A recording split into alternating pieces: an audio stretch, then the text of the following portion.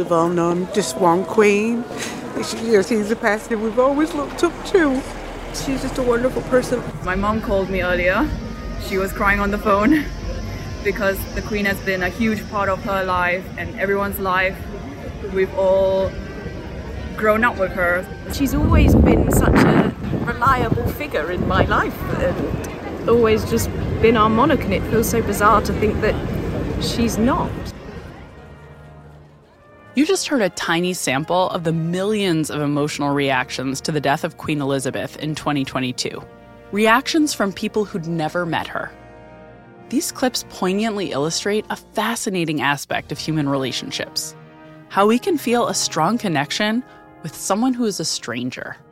In this episode, we examine several of these types of unequal or one-sided relationships. And we look at how knowing details about a relative stranger can affect your own feelings of anonymity and your decision-making.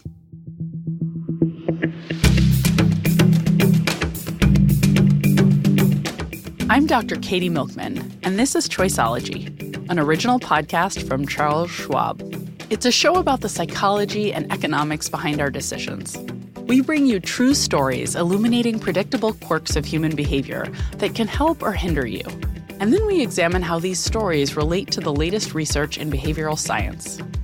We do it all to help you make better judgments and avoid costly mistakes.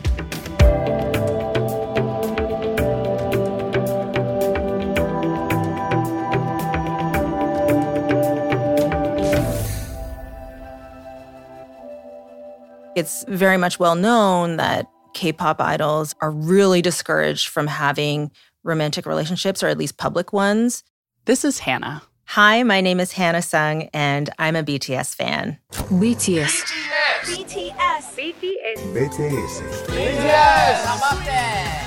BTS is one of the most successful musical acts in the world.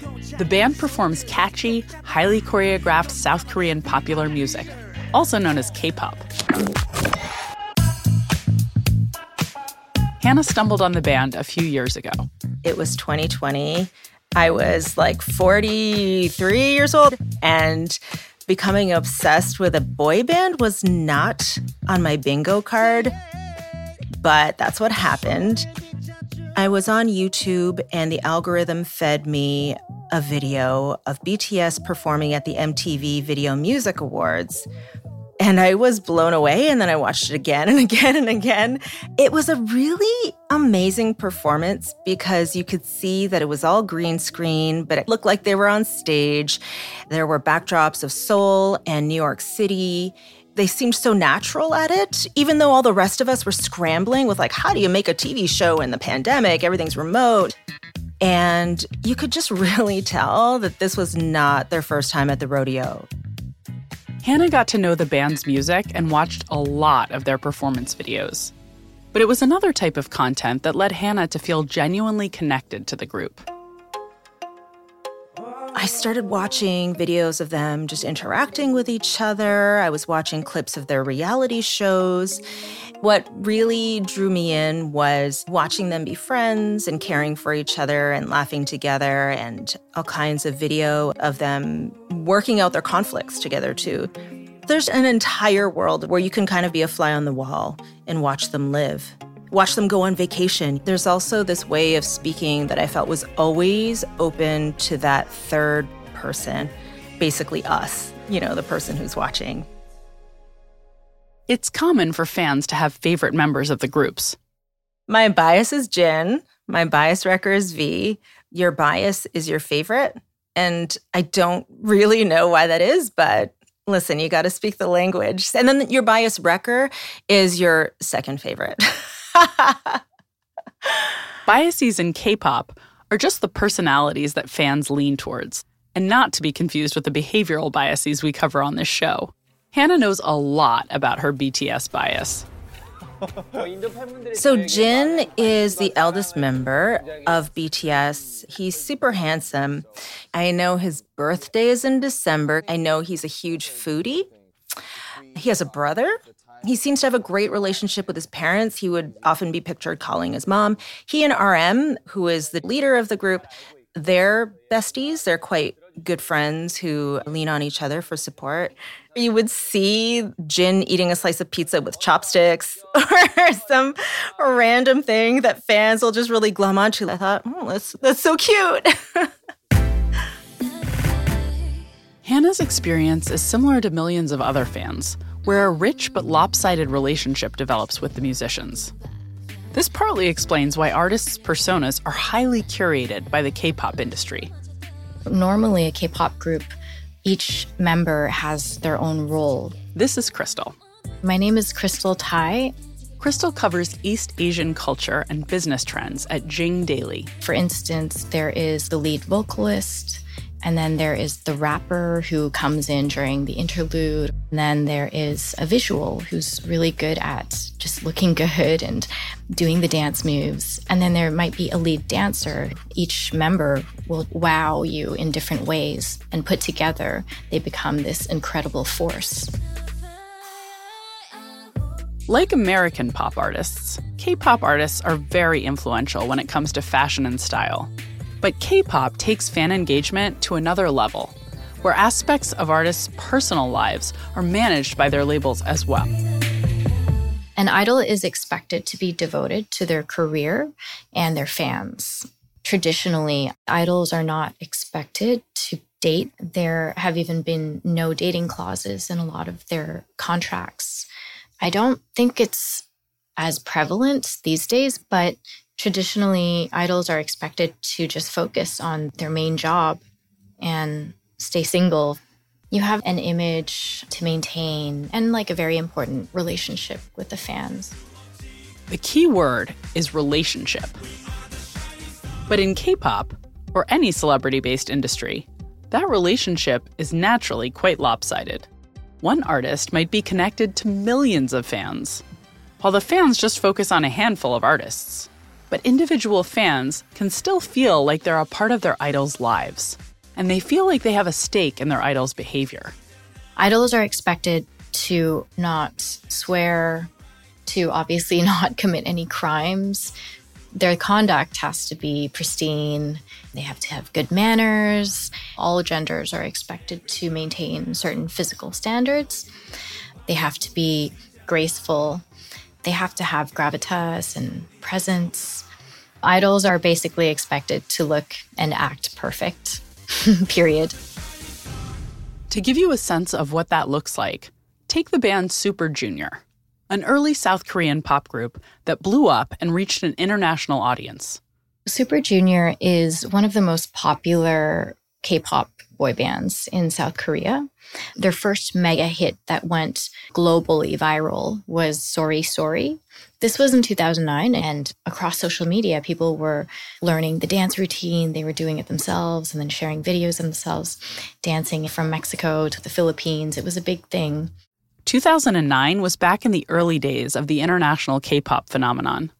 But the global success of Super Junior revealed the very restrictive rules that some K-pop artists are obliged to follow, and what can happen when they don't.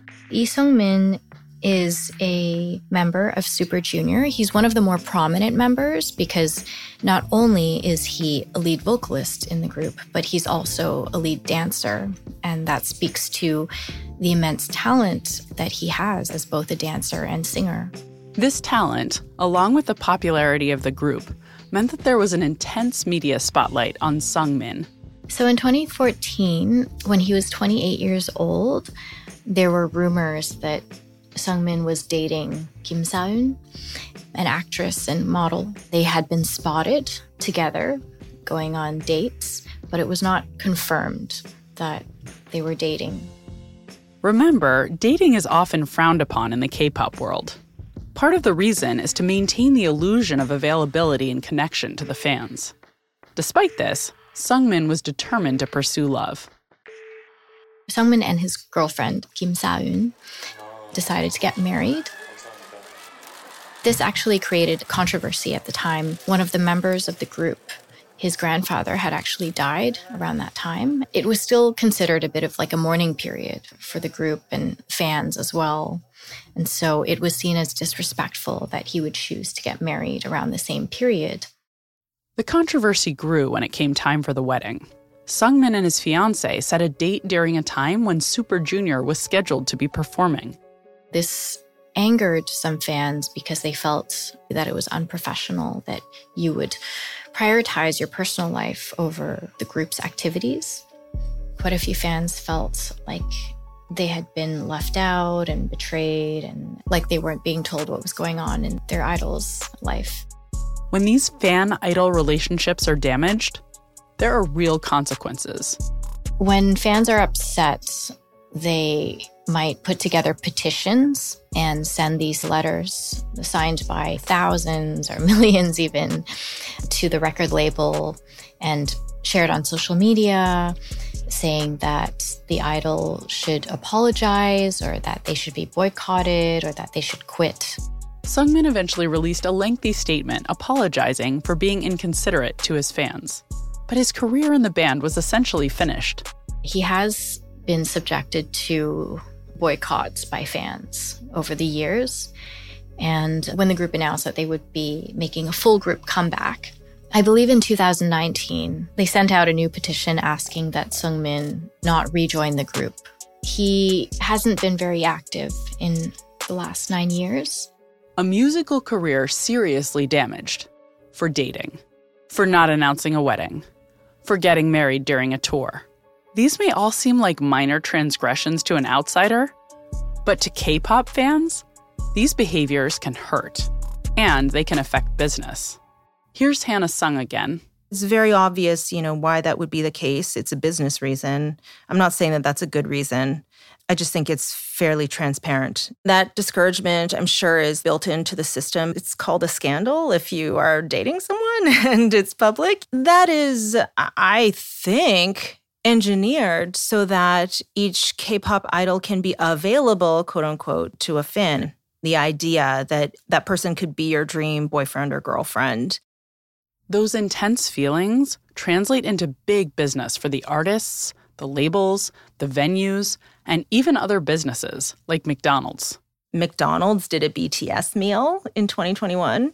It drove a 26% quarter-over-quarter leap in sales in the US. Okay, so just think about that for a second, how many McDonald's meals that is.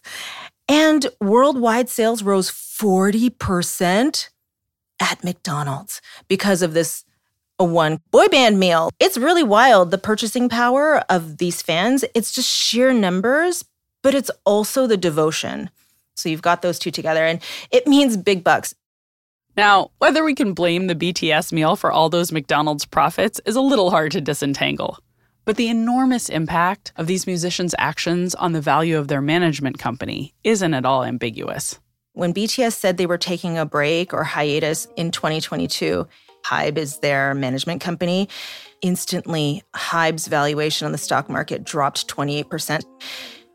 That means that they lost $1.7 billion in stock value from this one band saying, I think we're going to take a break. While the new dating policies of certain K-pop management companies have relaxed in recent years, you can see why the industry takes the artist's reputation and availability so seriously. Here's Crystal Tai again. The fans are this incredible rallying force, the way that they're able to propel their idols' releases into literal success. But also fans will write letters to them, send them gifts or flowers, and maintain fan clubs as well. Financially, emotionally, in terms of their time, it's a big investment on the fans' part. So, of course, they would expect the same, if not more, back from their idols. There is an aspect of attachment. The fan might project some of their own hopes and dreams onto the idol as well, which is actually really nice. I mean, it can be a healthy thing if it's positive and motivating and aspirational in a good way.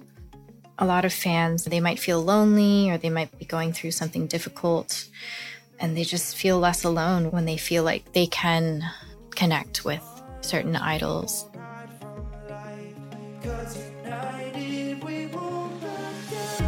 Crystal Tai is a senior managing editor at Jing Daily. She's also an author and trend forecaster and covers culture and business across East Asia.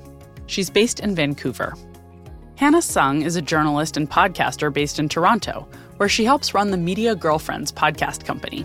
You can find links to their work and their favorite K-pop artists in the show notes and at schwab.com/podcast.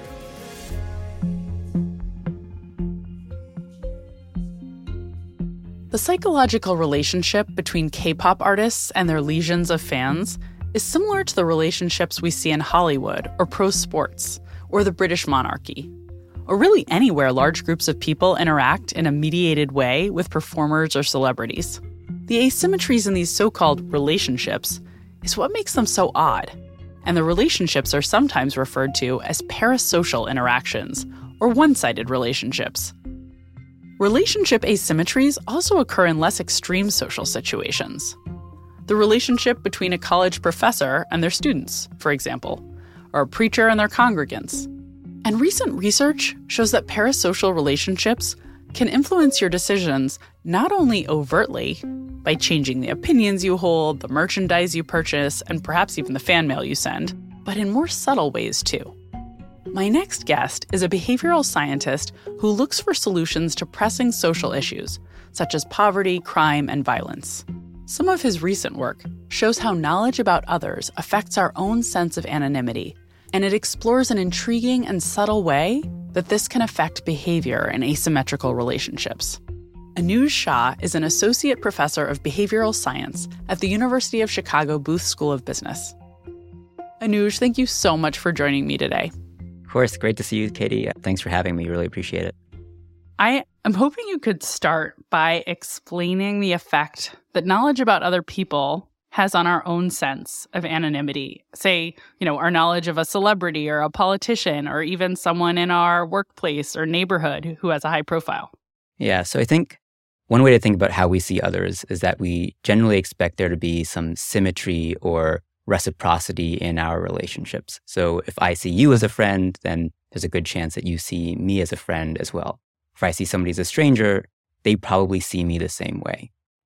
Now, even though it's generally true, it's not always true, right? There are times when there are asymmetries where I might know more about somebody than they know about me. But in general, it seems like people might overgeneralize this assumption about our relationships, and we might see symmetry where it doesn't exist. So why that might matter for what we think others know about us or our sense of anonymity is that when I know a lot about somebody, because I assume that there's going to be reciprocity or symmetry, I'm going to assume that they know a lot about me as well. And so when you take a well-known celebrity who I know a lot about, I might then feel like, oh, they must have some knowledge of me as well or some familiarity with me, when in fact there's a deep asymmetry there. It's really interesting. I have to admit that as a professor with 150 students, I always find it a little scary how my students expect me to know things about them just because they've gotten to hear me yabber and talk about myself all semester. And then I realize I don't have that knowledge. Absolutely. If you have the same experience. Yeah, exactly. So it happens with real celebrities and not real celebrities, just people you interact with in a classroom or in a workplace. Right.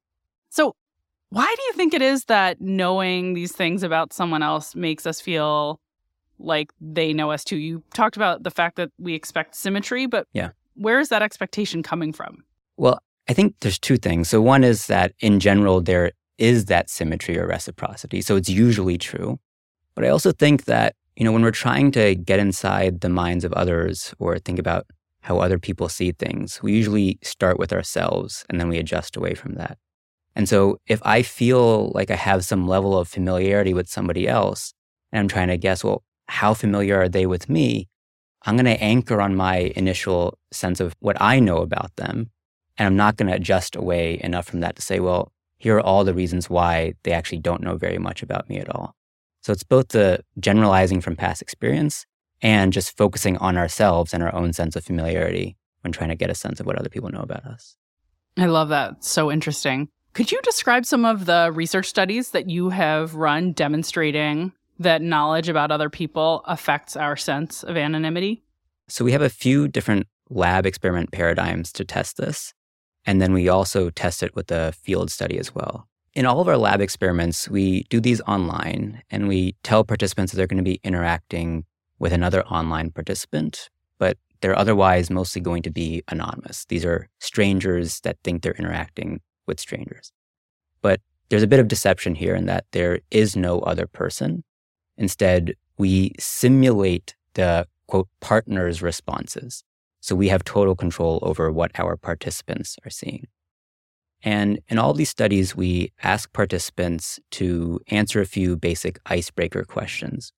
So in the first study, for example, we asked them 3 basic multiple choice demographics questions, like what is your employment status? What kind of area do you live in within the United States? And what is your marital or family status? And there's multiple choice responses. Yeah, I love that design. It's so clever to make people who are sitting in front of a computer feel like they're having a real interaction with another person who also answered these icebreakers. I really like that. Yes. And then we simply just ask participants, if you were to meet this person, how well do you feel like they would know you? Another way we do it is we ask participants to write down 4 things that are true about themselves and 1 lie about themselves. And what we find is that when participants have more information about their partners, or when they have information about their partners, they think their partners are more likely to know which of their statements is a lie. And so it's a more concrete way in which people might feel like their partners know them better. It's fascinating. I love those experiments. I think there's such a clever way of getting at this basic phenomenon. But I also love the field study that you ran that shows it's not just a low stakes phenomenon that arises in these lab interactions, but also it matters in important policy contexts. Could you talk a little bit about that work? So we did a field experiment in partnership with the New York Police Department. And the actual motivation for this project actually started in the field context. So before there were any lab experiments, we were doing qualitative interviews with folks who had been previously incarcerated or otherwise involved in the justice system. And one of the questions that we asked, which I'm not sure was a great question because it assumes some intentionality on the part of the folks that we're talking to. Look, there are probably times when you thought about going forward with something that might be an offense or a crime, and you stopped. What might have made you stop? And it wasn't the most common response, but something that came up a few times that seemed psychologically interesting was people talked about whether they knew the officers in their neighborhood. So one kid, for example, talked about how there was an officer that everybody knew in the neighborhood, and this officer even had a nickname they called Birdman. And they said whenever Birdman was around, that would get us to step back or chill, he would say, and we wouldn't jump the fare or whatever. And what's interesting is that he wasn't just saying, oh, because I know this officer, I'm worried about how he's going to see me, but rather it was more along the lines of, because I know this officer, he must be paying more attention to me. And so from there, we started wondering, well, is it the case that what's actually going on is this kid is saying, I know a lot about this officer, so he must know a lot about me or must be more attuned to my actions. So drawing on the lab experiments that we did, we then asked, is there a way for this to change how we do community policing? And part of the goal of community policing is for people to know their officers better and for officers to know the community better. But it's never really been intentionally built into the program that you try to let residents know more about officers. Officers often want some level of anonymity because they worry anything that's known about me could come back to hurt me, for example. So in our intervention, we worked with neighborhood coordination officers, or NCOs, who are community policing officers, and residents in public housing developments throughout New York City. And the basic gist of it is we either randomized housing developments to a condition where it was business as usual, no change in how neighborhood coordination officers interacted with them, or we sent mailers to residents in those developments that included 3 factoids about their neighborhood coordination officers. Things like what their favorite sports team is, to how long they've been a police officer, or why they became a police officer, things like that. And what we find is that in the housing developments where residents had information about their neighborhood coordination officers, they were more likely to say that if I did something illegal, I think this officer would be more likely to know about it. And we find modest, short-lived crime reductions about 3 months after the intervention's delivered. We see reductions between about 5 to 7%. Now, those effects fade out 4 to 6 months and 7 to 9 months after the intervention. But this is promising evidence that when residents learn more about their neighborhood officers, that they think officers are more attuned to their actions, and that could curb crime.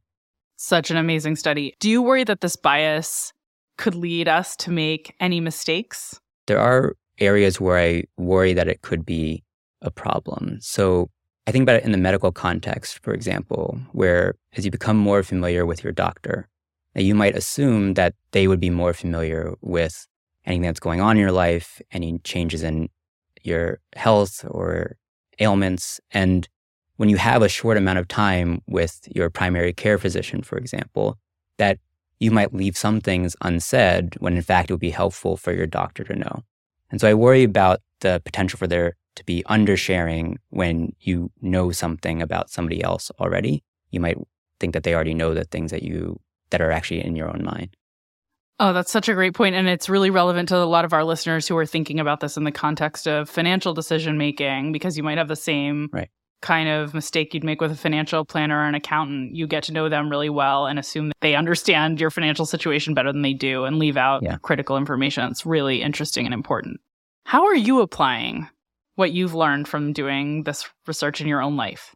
I'm definitely more aware of it when I teach, for example, the fact that I'm sharing these stories with my students, that they are going to have a level of familiarity with me that I don't necessarily have with them. And so I'm more intentional when I have interactions with my students to actually make sure I'm asking them about themselves. And that way we try and balance out some of that asymmetry as one example.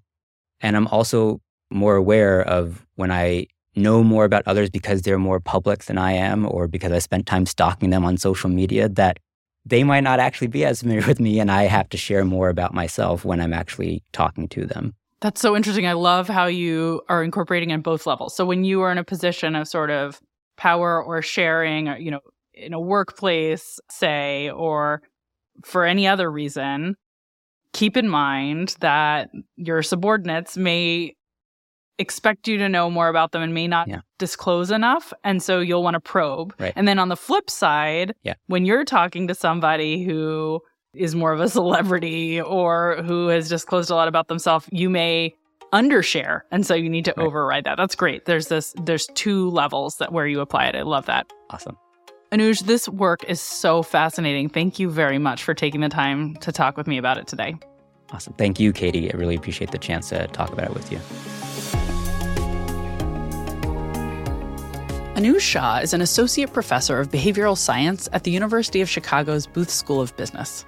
You can find a link to the research paper we discussed in our interview, which Anuj co-authored with Michael LaForest, in the show notes and at schwab.com/podcast. A common theme on the Financial Decoder podcast is the importance of financial planning. Host Mark Riepe and his guests often discuss how a personalized financial plan can help you overcome many of the biases we explore in this show, although maybe not your K-pop obsession. Personalized financial plans can also help you reach your goals. Check out our sister podcast at schwab.com/financial decoder or wherever you get your podcasts. The way we assume symmetry in our relationships, which Anuj described, is a classic heuristic, a rule of thumb our minds use to make sense of the world quickly, which works well on average, but can mislead us in certain situations. The situations where you'll want to be wary of your potentially faulty assumptions are in asymmetric relationships, where information flow could really matter to ensure a good outcome. For example, assuming your financial advisor, doctor, or professor has all the information they need to guide you successfully just because they're a big talker who shared a lot about their life could put you on track for a messy result. Keep an eye out for relational asymmetries and consider whether you've disclosed enough to ensure everyone has the knowledge they need to succeed.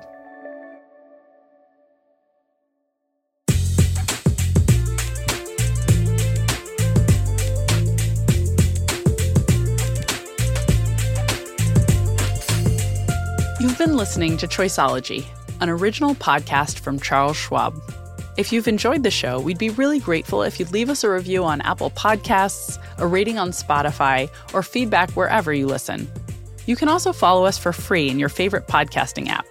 And if you want more of the kinds of insights we bring you on Choiceology about how to improve your decisions, you can order my book, How to Change, or sign up for my monthly newsletter, Milkman Delivers, at katiemilkman.com/newsletter. In 2 weeks, we'll share the story of a woman who conquered her fear of surfing and changed her life, along with the lives of many others. I'm Dr. Katie Milkman. Talk to you soon.